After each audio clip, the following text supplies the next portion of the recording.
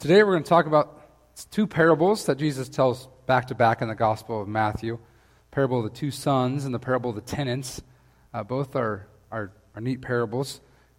This is maybe a different side of Jesus that we don't always talk about. Jesus is getting pretty fierce here as opposition against him has grown substantially.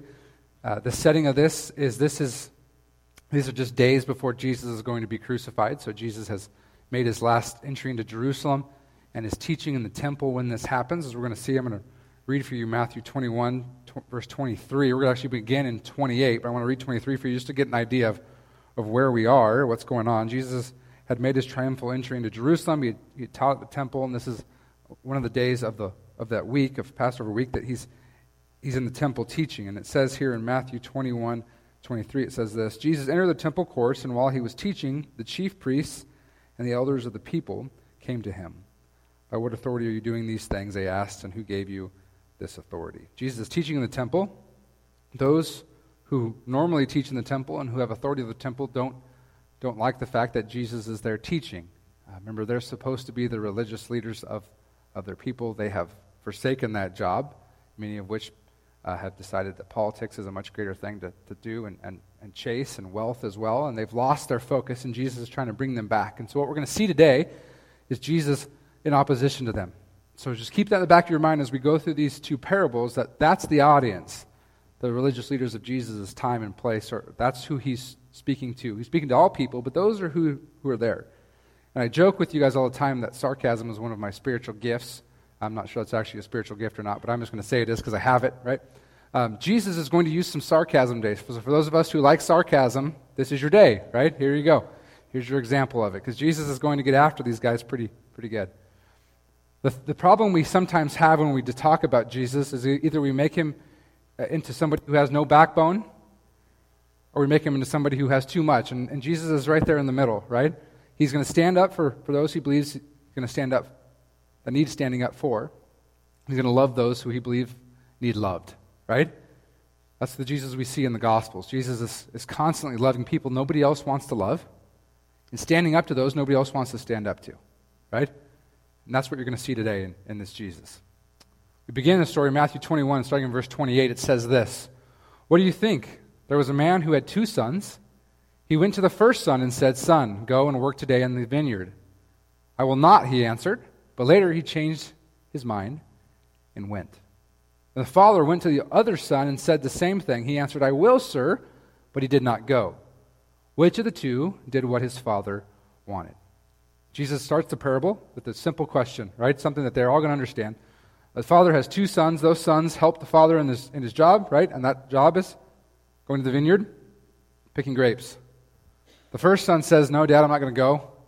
Starts thinking about it, feels guilty. We've all been children before, right? Like, "Oh man, Dad asked me to do that. I just need to go do that." Feels guilty later in the day, goes and works.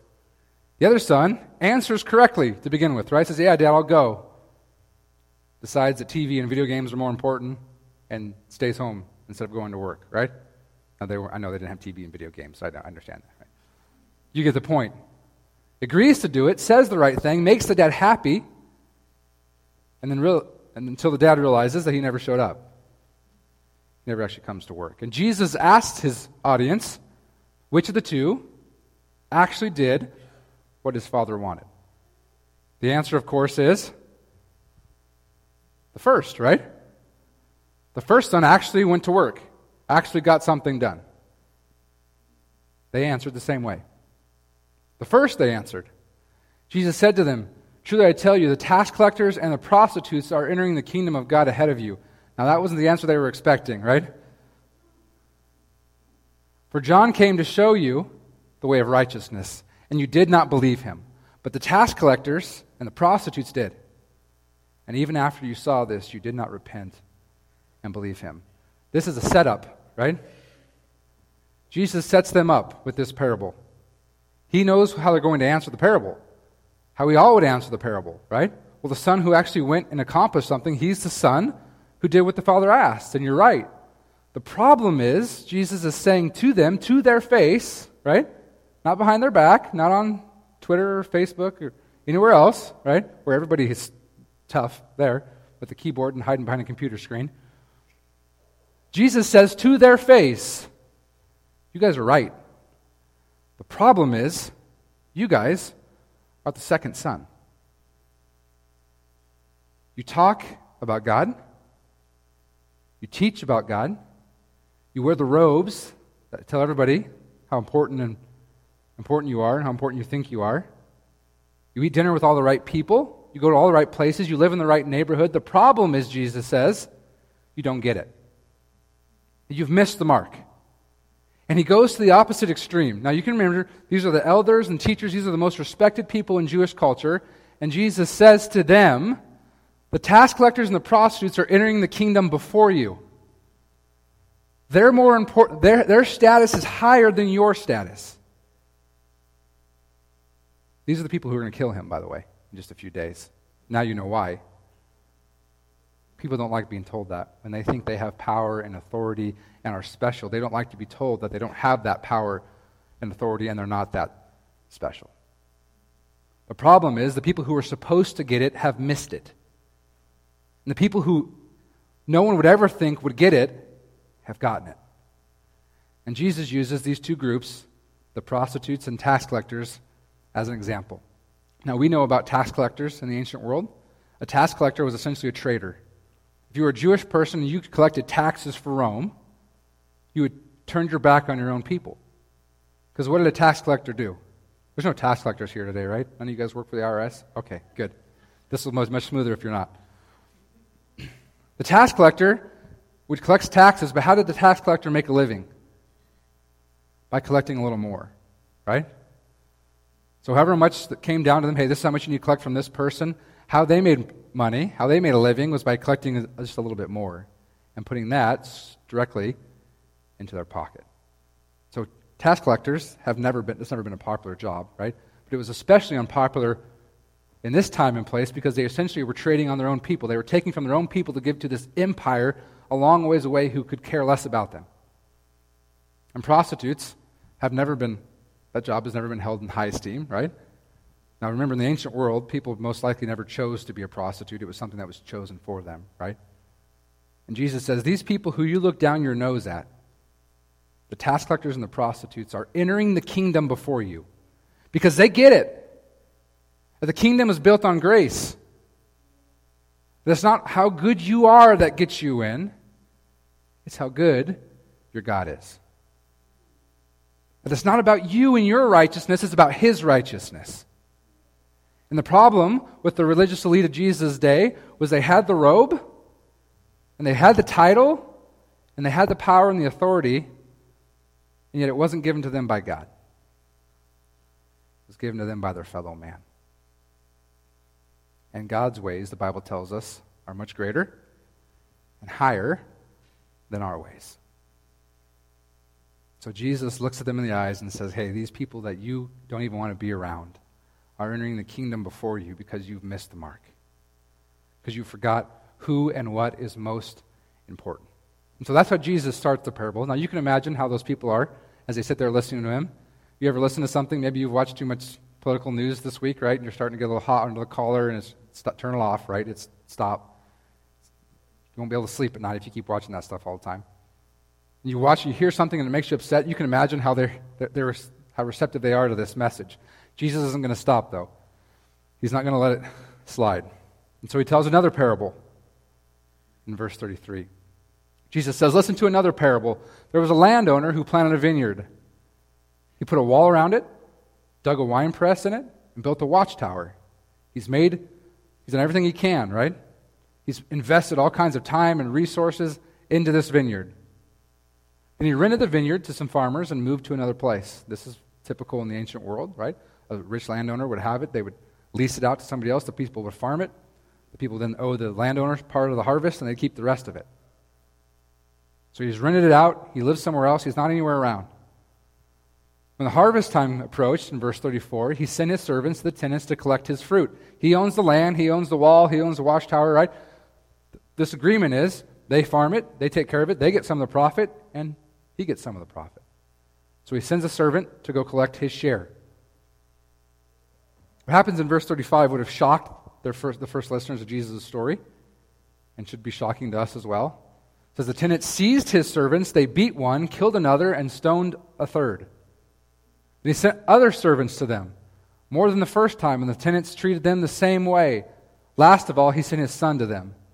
They will respect my son, he said. But when the tenants saw the son, they said to each other, this is the heir. Come, let's kill him and take his inheritance. So they took him and threw him out of the vineyard and killed him. I told you Jesus isn't backing down as he gets in this story deeper and deeper. And what do we have here? I want you to think for a minute about Israel's history.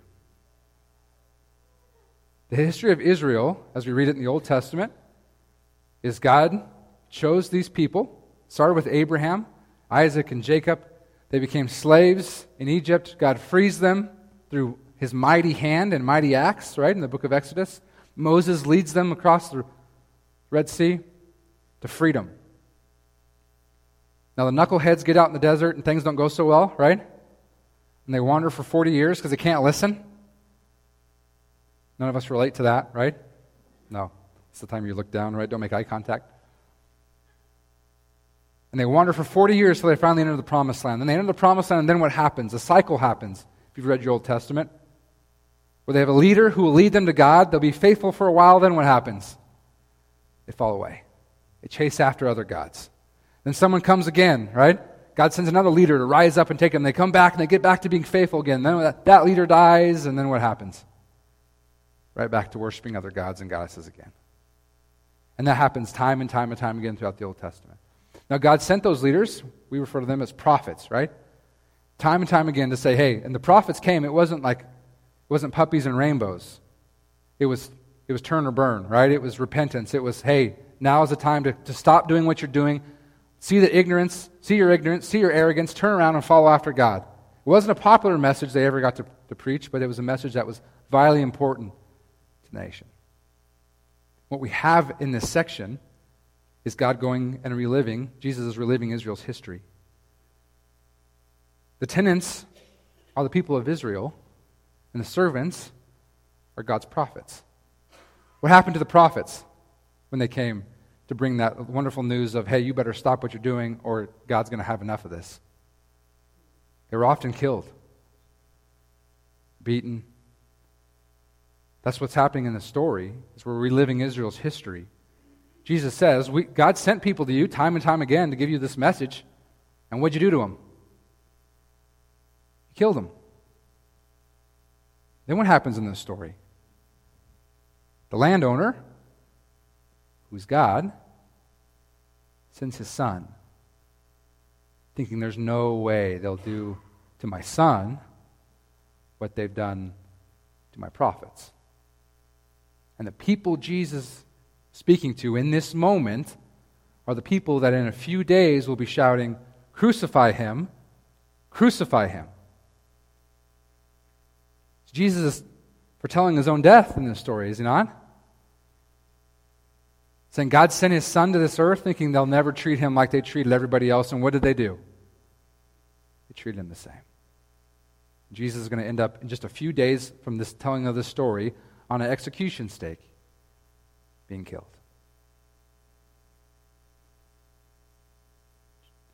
Jesus is not softening his message as he continues to share this parable with them. The parable doesn't end there, though.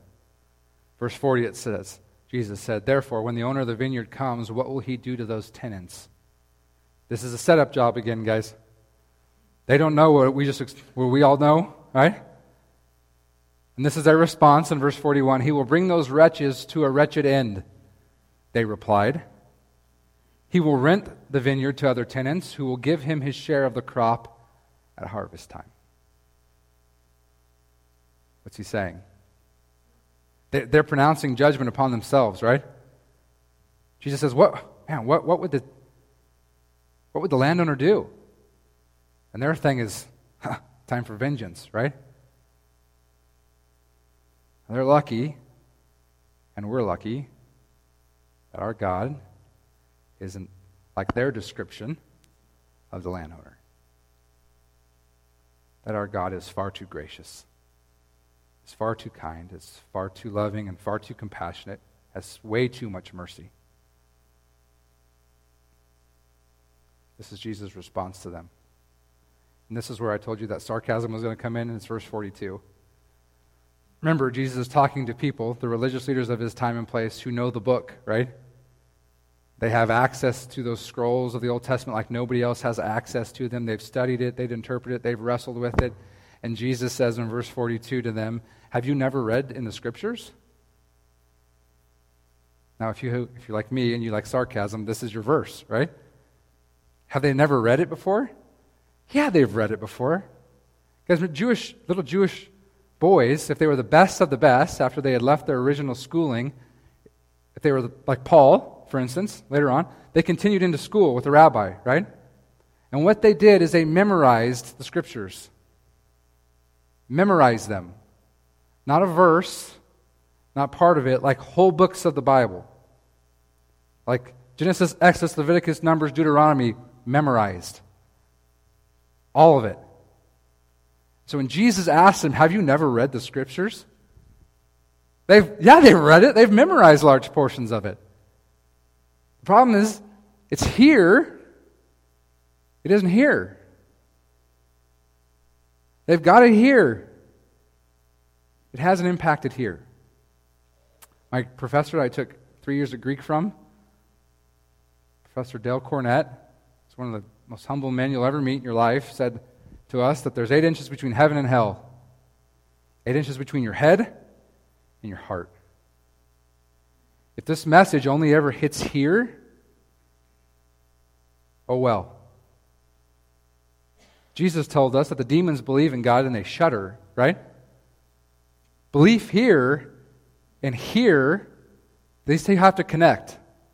You need to know it here, but it better impact here.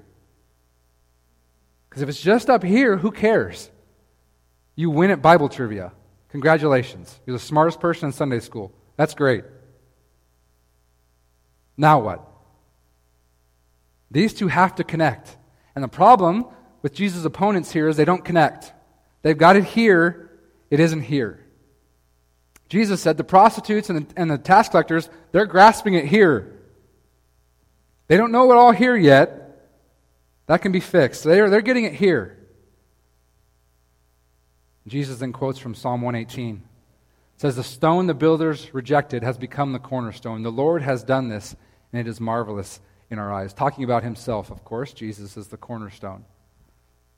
He continues in verse 43, therefore I tell you that the kingdom of God will be taken away from you and given to a people who will produce its fruit. Anyone who falls on this stone, speaking about himself, will be broken to pieces. Anyone on whom it falls will be crushed.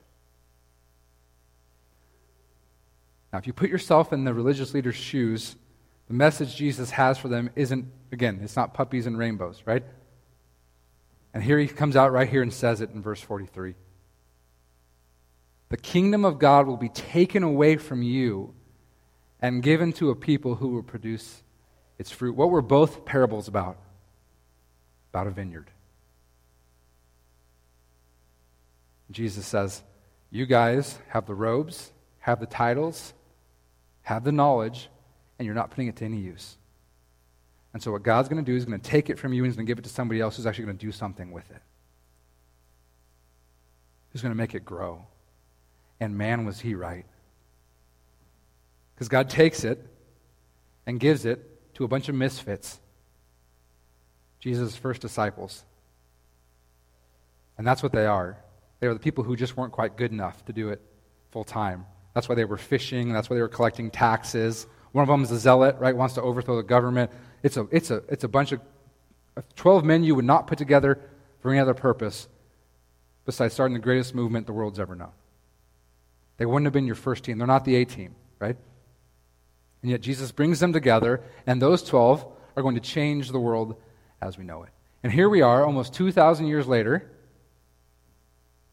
because God took it away from those who wouldn't produce and gave it to those who would. See, Peter, not the best of the best. That's why he's a fisherman. And what does he do?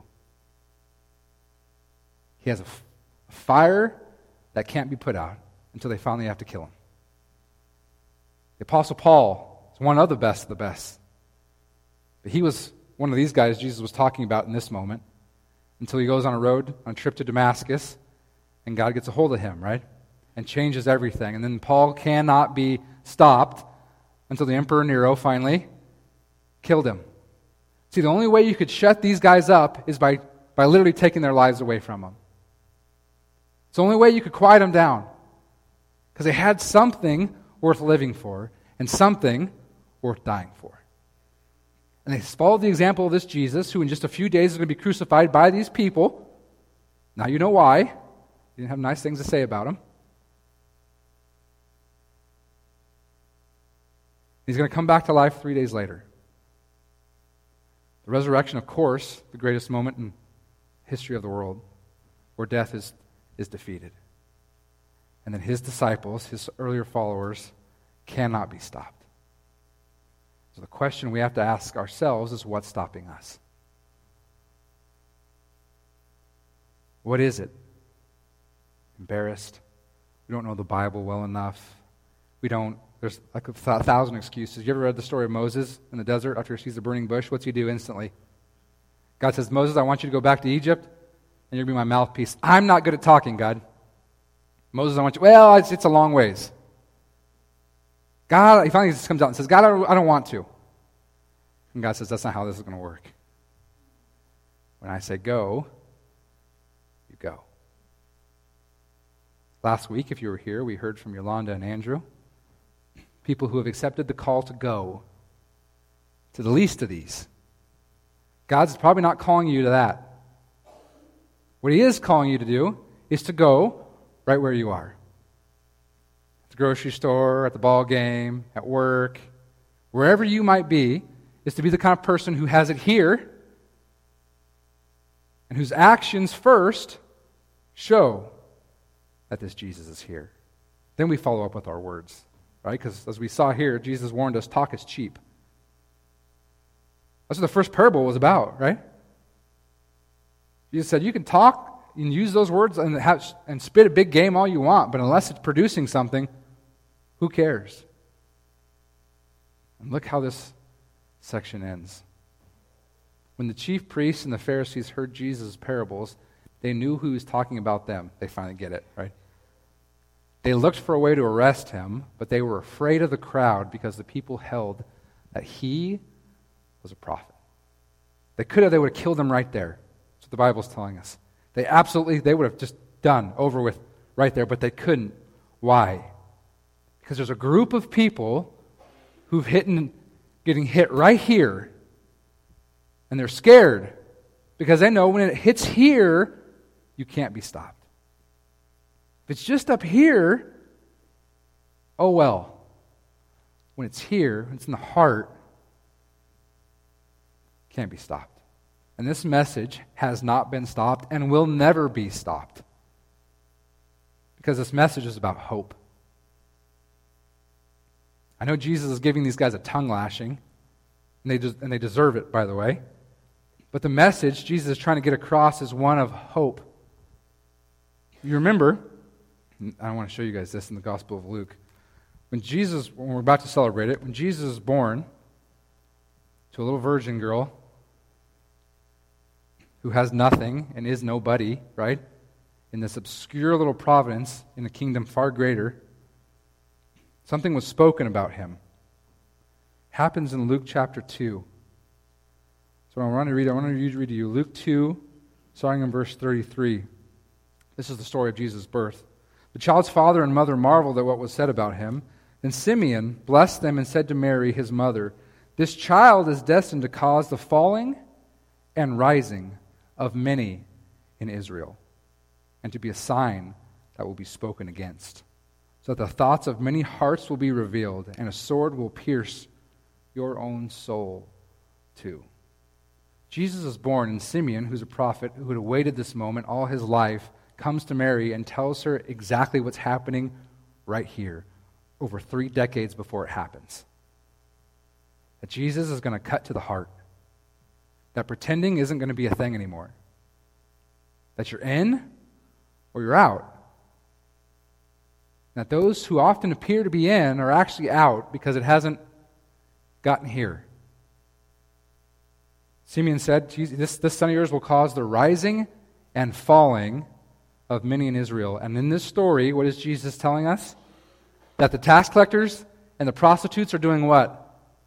They're rising, and that the religious leaders, the chief priests, the Pharisees, teachers of the law, are doing what? They're falling. That God cares first and foremost about our hearts. That the outward stuff that we try to appear to other people, the front, the facade we put on, doesn't matter to God. What matters to God is right here. And you and I know, Jeremiah spoke about it, that the heart of man is deceitful above all things, Jeremiah said. So we know, left on our own, our hearts aren't that great. But here rushes in a Savior, a rescuer. His name, of course, is Jesus. He comes because our hearts aren't all that great. And he says, I love you exactly how you are. Just come. There aren't many people in our lives who love us that way, are there? Who love us exactly how we are. Our flaws and our imperfections, our sins and our shortcomings, no matter how many skeletons are in the closet, Jesus reaches out the hand and says, if you'll just come, I've got this. See, there's no one else in this world whose hands our hearts can be trusted in like this Jesus. But there's no fronting with him. There's no pretending. There's no putting on a show because he doesn't care. What he cares about is right here. Who are we? And who can we become? See, God loves us exactly how we are, but he doesn't leave us that way, does he? He changes us and he shapes us and he molds us. He's the potter, we're the clay. And if we trust in him and give it everything we have a fire, just like Peter and Paul and James and those who start out. If we have that fire, God can do amazing things with us. Not because we're amazing, because we're not. Because he is. If I do something on my strength, it's only going to go so far. If I do it in God's, there is no bounds to where that can go. Whose strength are we relying on? The problem with the chief priests and the Pharisees is it was all them, right? It was their strength, their intelligence, their ability. It was them. And Jesus says, I can do a lot more with prostitutes and tax collectors than I can do with you. Because they're willing to say, I have nothing to give. Brothers and sisters, we have nothing to give this God of ours. Our hands are empty. Only thing we can give him is our heart. That's the only thing he's ever wanted. Have you given him your heart? If not, what are you waiting for? He's the only one who will keep it and protect it. The only one who will give you hope and a future. He's it. He's the only one that can be trusted with your deepest, darkest secrets, the things you want no one else to know. He holds them in his hands. And he says, I can take those things, sin and failure, hurts and pains, and I can turn them into something great if you let me. And he will, because he always has. So if you haven't yet done it, place your life, your heart, your hopes, and your dreams, and your future in his hands, because he will keep them, and he will do things with you that you never thought possible, because it's his power, it's not yours. Let's pray. Our Father in heaven, we thank you for these parables. While they're harsh to those of us who may call ourselves religious, Father. It's an awakening, it's a reminder for us that it's not our power, but it's yours. That we have got nothing to give you, God, that it's all you. That we don't meet you halfway. You come 100%. You come all the way to us. And God, we just ask that you would help us. No, brother, we just became a Christian. We've been a Christian for 50 years, God, to continue every day to place our heart in your hands, knowing that you will shape us and you will mold us and you will make us brand new every day. God, we're so grateful for your son Jesus, who came and offered himself as a sacrifice for us to pay for all of our sin, all the junk, all the wrong choices, all the skeletons that we've hidden in the closet, God. We know we can keep no secret from you. You see us exactly how we are, and yet you choose to love us that way. Oftentimes when we can't even love ourselves. God, we are grateful that you are gracious and merciful, that you forgive time and time again. And so, God, today and every day we place our heart in your hands. Thankful that you are the beginning and the end. That you are our everything. God, we pray all this in the powerful and healing name of your Son, Jesus, and all God's people said.